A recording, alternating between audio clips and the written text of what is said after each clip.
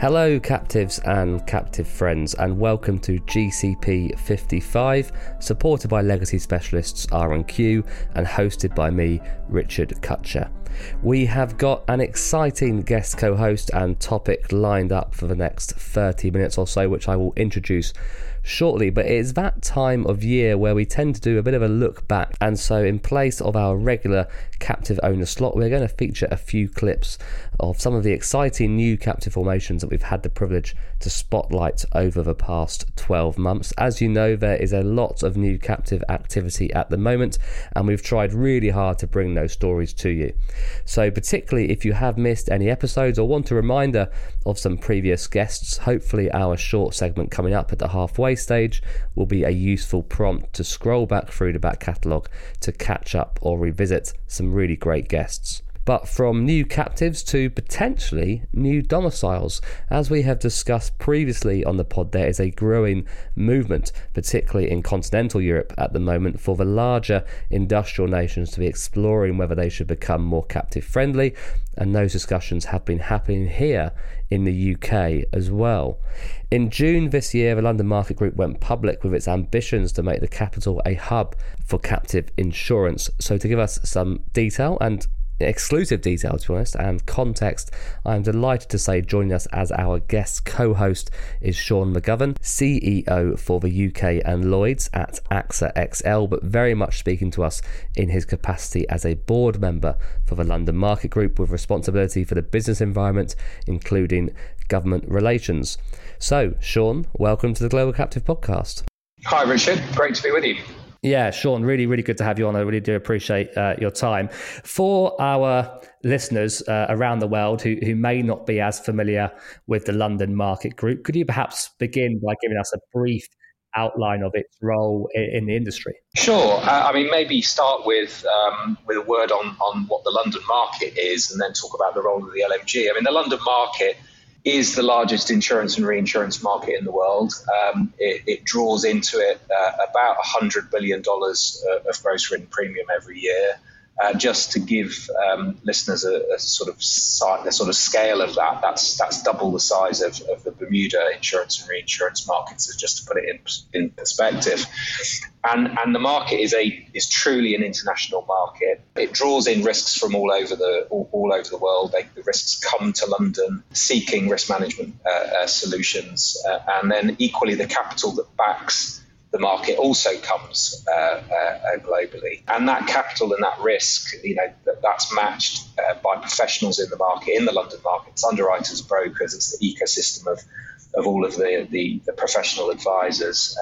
And it employs about 47,000 people. So this is a very large segment of the UK financial services industry. And the London Market Group seeks to represent collectively all of the different aspects of the businesses that make up the London market, with a particular emphasis obviously on the carriers and on the brokers. And our role, particularly it relates to the subject we're talking about today, is to engage with the government, really to promote the market, to make sure that stakeholders understand the importance of the market, and really to represent the interests of the entire London market as effectively as we can.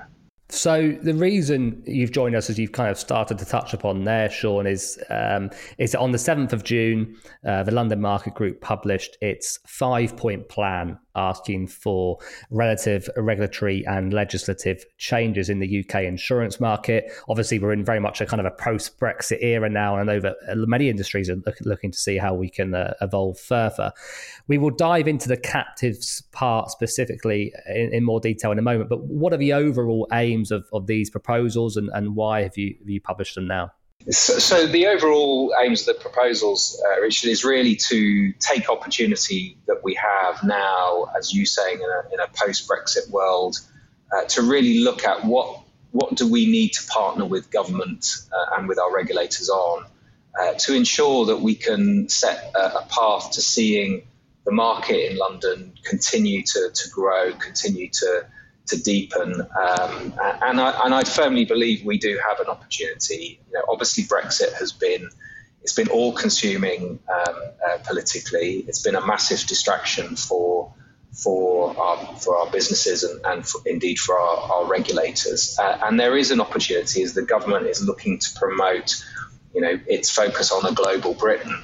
Is actually, what is it that we would want the government to do that would be supportive of seeing the market continue to grow, develop and deepen.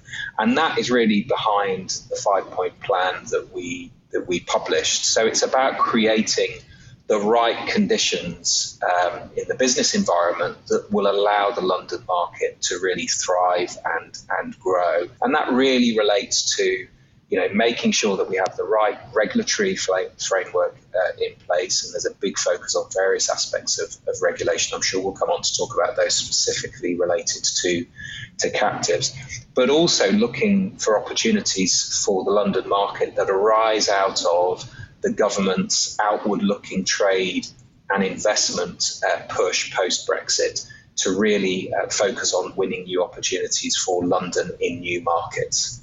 Yeah, and so one of those new markets, I think it's fair to say that the report identifies is the captive market. In the 4th point of the LMG document, it calls for the promotion of a UK captive market. Some people may remember that there have been a handful of captives in the UK in the past, going back 10, 20, and even about 80 or so years ago. I think one of my favourite stories in the captive market, Sean, is the Salvation Army actually used to have a captive, or does have a captive. It probably wouldn't call itself a captive anymore. It writes commercial insurance, but the Salvation Army had a captive going back about 80 or so years. It still exists.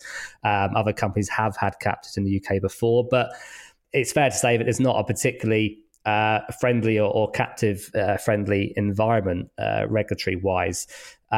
Why do you think now then might be an opportunity to produce or provide a kind of complementary addition to the London's, as you said, world leading reinsurance centre with the introduction of a captive environment? You will know better than me. Obviously the global captive market is huge and growing.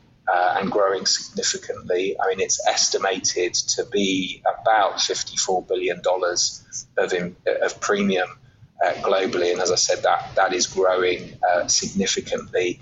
We don't have any real captive market in the UK.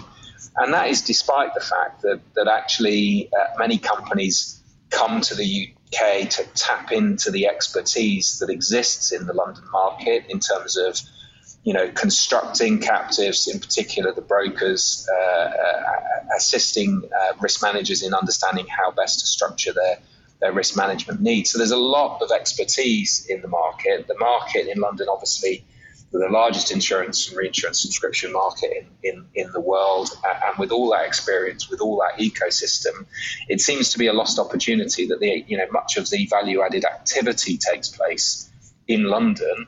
However, we're currently advising risk managers to locate their captives in other jurisdictions around the world, and that seems to be a lost opportunity. And of course, we know that there are many UK public sector bodies, be it Transport for London, Network Rail, etc. They have captives, but they are based overseas. So if we can capture just a modest proportion of the current global captive market that is growing significantly, we can bring real economic activity, capital, jobs back into the UK market. And I think there are, in addition to the strengths that we have as a marketplace in terms of the expertise, obviously we have a regulatory regime that is respected. We're calling for some level of modernisation and reform to that, but it does. We think the business environment with some modest changes could be very attractive for locating captives in the future. Yeah, we'll come on to that kind of business environment in the second half of the conversation. I think it's really fascinating what the London market is trying to do, because we're seeing a similar move in France and Italy. Funnily enough, in France and Italy, it's been driven very much by the risk management associations. I do know that London Market Group is obviously in discussions with AMIC here in the UK about what they want to do.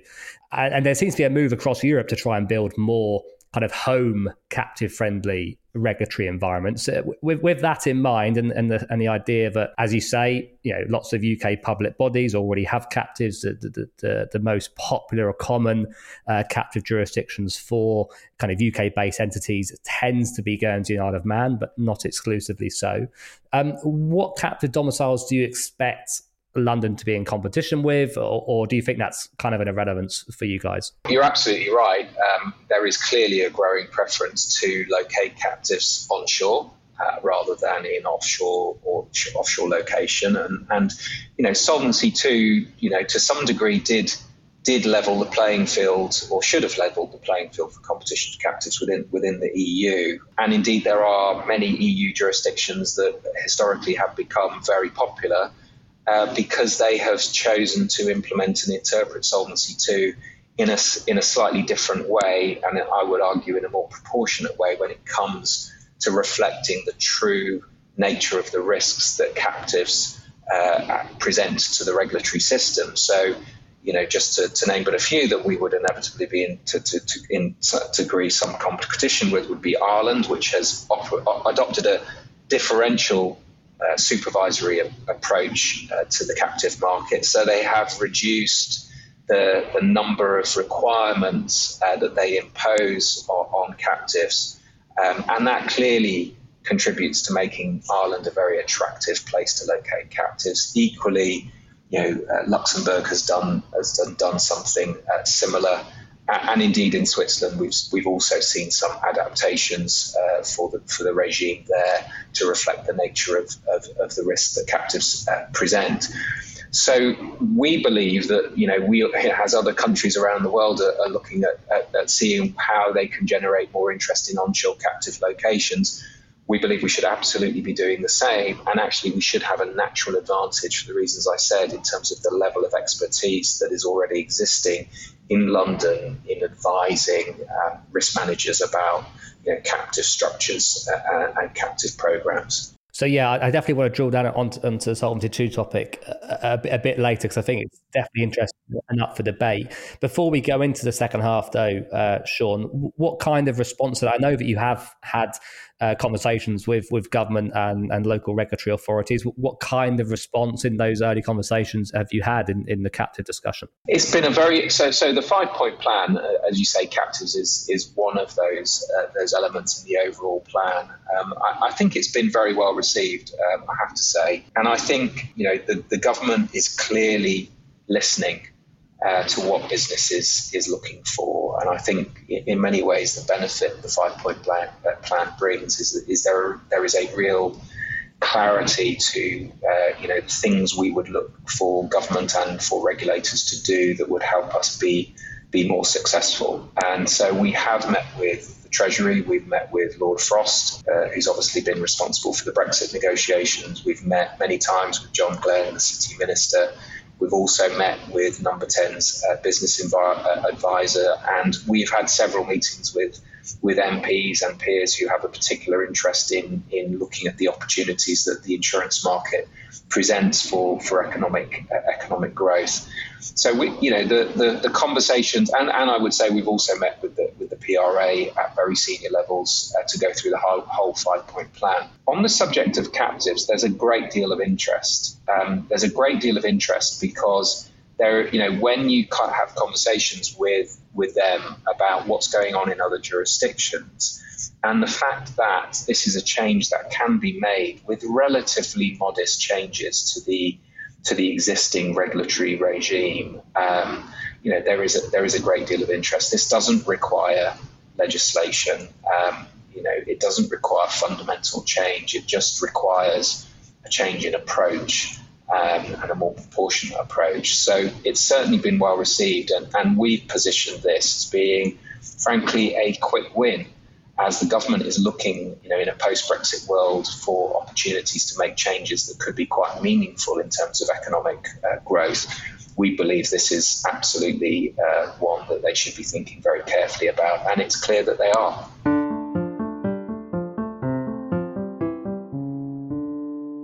So we will be back with Sean in the second half to discuss the LMG's ambitions for a London captive domicile further.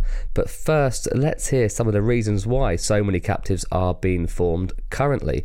While in the first couple of seasons of the Global Captive podcast, we primarily focused on mature and established captives, over the past 12 months, we've really started featuring a lot of new startup captives for a range of businesses in different sectors, countries, and of different sizes.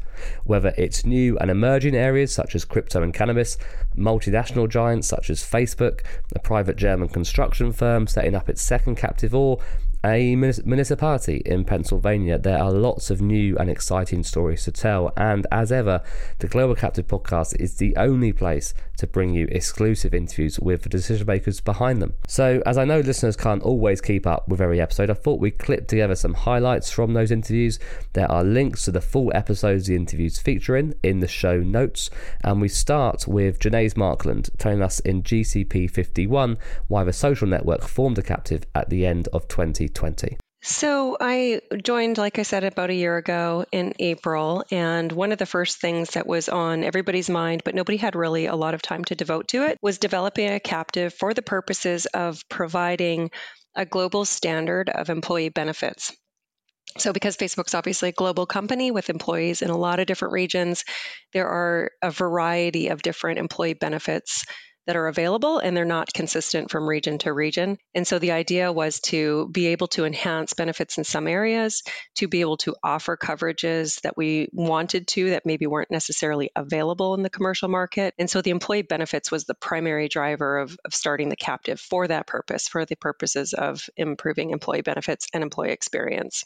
Thank you for Janaise, and again, a really great interview to listen to the full version in GCP 51.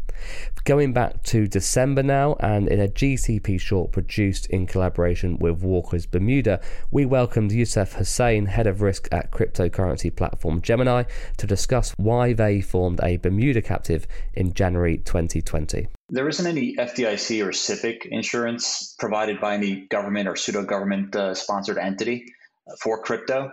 As such, in 2018, we were looking to obtain insurance for our online storage tier.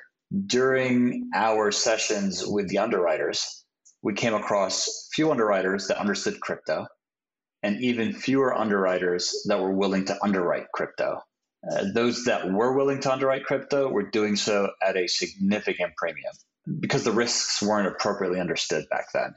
This was due in part to the large headline-grabbing losses from those unregulated exchanges, which painted the entire crypto industry with the same brush. Now that we've got that background, we launched the captive for multiple reasons. Like any prudent financial institution, we were looking for ways to maintain an ever-increasing insurance expenditure. Being a crypto exchange and custodian, we felt that we had the experience to underwrite and better inform premiums. And we wanted to introduce additional capacity in an already limited market, albeit the capacity is only available to Gemini at the moment, but at least we're not taking further capacity away from the existing markets. With that, we launched Nakamoto, which is our captive insurance entity, in early 2020, which currently insures our offline storage tier, which has seen significant growth in the past year. So Youssef was a really fantastic guest on the Global Captive podcast, and I think articulated kind of the unique challenges that an organisation such as Gemini face, not just in the hard insurance market, but as a relatively new sector. And I think some of that can be echoed in another episode we did recently regarding cannabis captives and the reasons why they're forming captives. But let's change gear a little bit and go over to continental Europe, because some businesses opt to have a multiple captive strategy, often having captives in different regions, and that is exactly the case for private German construction company Knauf. Experienced risk manager Markus Reichel came onto GCP 49 in April to outline why the group, in addition to its existing Vermont captive, has set up a Luxembourg reinsurance captive at the start of the year. The overall objective of having captives for us is carry on the risk, take the risk, and provide risk management initiatives to the group. So this is basically what we are going to use a captive for. And for us, since we are domiciled or headquartered in Germany, we saw the opportunities from a point of currencies, from a point of management, to have an EU domiciled captive. And then we looked at various domiciles and selected Luxembourg as the most appropriate, fitting our needs from a group perspective and also from various other aspects like quality of captive management, knowledge of captive management, and proximity to Germany. So a real pleasure to have Marcus onto the podcast, a really good friend of mine that I've known for many years and very generous with his time. So for our last spotlight then, let's go back to March of 2021 when in a GCP short produced in collaboration with the State of Vermont, we discussed the captive formation process, particularly relevant right now, and we're joined by Dan Youngs, CFO at Lancaster County Solid Waste Management Authority, also known by the acronym LCSVAMA, in Pennsylvania. Dan explained why they formed Sustainable Assurance Company and in turn becoming the 1,200th captive licensed by Vermont in its 40-year history as a domicile. As early as 2017, we started to see the market harden in our space, but more recently in 2019 is where we really started to feel the pressure, specifically in the power generation market segment. Capacity and pricing hardened literally seemed overnight. And so as we began sorting through a 2020 renewal that was extremely challenging, it became evident that we had to think outside of the box for a longer term solution, providing better stability, better coverage, and pricing. So we needed to create a solution that gave us better control, one that allowed for direct communication with underwriters to really showcase our best-in-class safety and operating standards. So, and that's where we always felt undervalued, is our track record, our loss history is near stellar for our industry, and we just felt we didn't have the connections we needed to really emphasize that. So with the help of Steve McElhinney and the Artex team, a pure captive quickly rose as the solution to these challenges. This would provide us those direct relationships, both domestic and foreign, as well as allowing LCSVAMA to more closely manage our coverage and sublimits, and ultimately then obtain direct financial reward for the continuation of our stellar loss record. So it really became the best of both worlds, the most ideal solution. And of course, as we are a service to our community, long-term stability and financial affordability is key for ongoing service. So this clearly was the solution that would best serve our constituents for many years forward.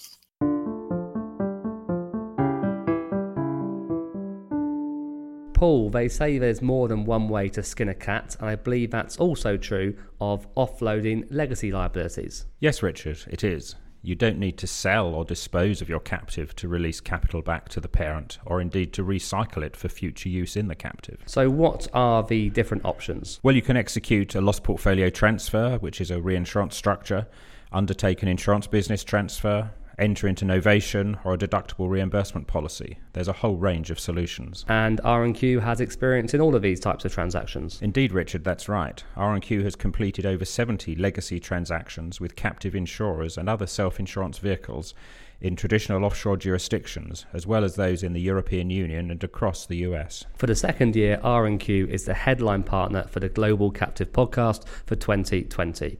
You can find more information and contact details for their experts on globalcaptivepodcast.com. If you have legacy, you should contact R&Q. So welcome back to GCP 55, where I am still joined by Sean McGovern from the London Market Group. Sean, in the first half, we discussed the aims of the LMG regarding captives and the progress and feedback to date, and it all sounds very positive. The LMG proposal makes the point correctly that captives are already defined under Solvency II in the UK. So similar to Ireland, to a degree, no new legislation would necessarily be needed, as you just mentioned, to facilitate captives here. I would say, however, that since, and I'll use Ireland as an example, many captive owners in Ireland and other EU captive domiciles do remain frustrated with the regulator's interpretation of the proportionality under Solvency II with regards to captives. And some commentators, including myself, would suggest that if the UK really wants to kind of produce a successful and appealing captive alternative than actually a bifurcated regulatory regime, similar to that achieved by Bermuda, which I'm still amazed Bermuda did actually achieve that and the EU allowed it to happen, which keeps Solvency II equivalence for commercial insurers, which I'm sure the UK is obviously committed to, but removes captives from that regime. So I think it's class 1, 2, and 3 in Bermuda. The captive classes aren't having to adhere to Solvency II. That would be, if the UK could achieve that, and I think it's a big if, would be the most appealing approach. Has the LMG discussed that at all or considered that type of regulatory system? And would it be supportive of that if it was possible? So we absolutely would broadly support the idea of a regulatory regime that recognises captives separately. I guess how far it needs to be extracted from Solvency II is a debate that we need to have with our regulators. As you say, there are a number of jurisdictions who have adapted the regime but not entirely disapplied it. So there is clearly a balance that needs to be struck here, and that's the debate that we as an industry need to have with the UK government, with the UK regulators, to really find where that balance should be struck and what the most pragmatic way forward is. So we're absolutely open to that, but we are also realistic that this is a journey that we're on as a jurisdiction, and at least if we could move forward with a much more pragmatic interpretation and application of that proportionality, it would clearly be a major step forward. But that's something we need to work forward with the regulators on, and make sure that we get the input of the captive user experts that there are. So we're just trying to get the process going. Where it will end up will be a debate that we will need to have with the PRA in particular. Yeah, and I think Solvency II has its critics, of course it does, and we've had many of them on this podcast. But it's also fair to say that many, particularly large captive owners, do appreciate some elements of Solvency II and some of the best practice it has encouraged. So there are two sides to it. I think the problem with having a Solvency II captive jurisdiction, which isn't in the EU, is you don't get that positive trade-off of the passporting and writing direct across, which something like a Malta or Dublin obviously does benefit from. So having Solvency II, but without that passporting, I think will be not that appealing. But as you say, I think some of these issues can certainly be worked through. Just lastly, Sean, the UK already has, I think a little bit under the radar sometimes, but the UK already has PCC, Protected Cell Company legislation in place, but it's specifically for insurance-linked securities transactions. As PCCs are commonly used for captive business in offshore jurisdictions, Guernsey, right on our doorstep, being the particularly common and popular one, as well as across the United States and in Malta, the only EU captive option for cell captives.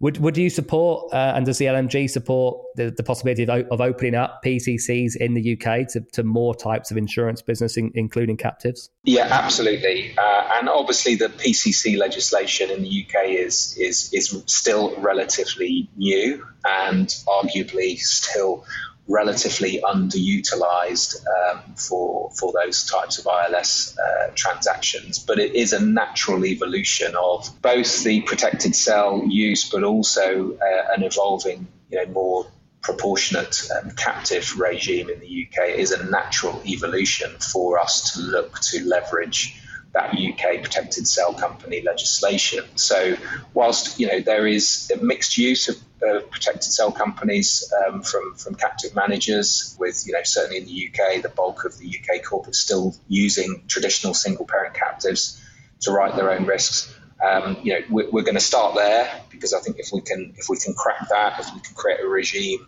that the PRA remains happy with, that it meets their regulatory objectives, that it creates the right kind of environment to start bringing some of that captive activity onshore, then the next evolution will be, how do we use the protected cell company legislation to really take captive evolution to the next level? So absolutely, we see that as part of the journey that we're on. Fantastic, Sean. Well, it's been fascinating to hear this update, and I'm delighted that the LMG have felt able to discuss it with us on the podcast today. And I really look forward, Sean, to seeing how the plans develop. Please do keep it updated. I'll be fascinated to see how it plays out, and hopefully we can have you back on the pod maybe in a year's time to see how it's progressed further. And that is all we have time for in this GCP episode. So my thanks to all of our guests, and especially Sean McGovern from AXA XL and the London Market Group. Sean, thank you for coming on to the pod.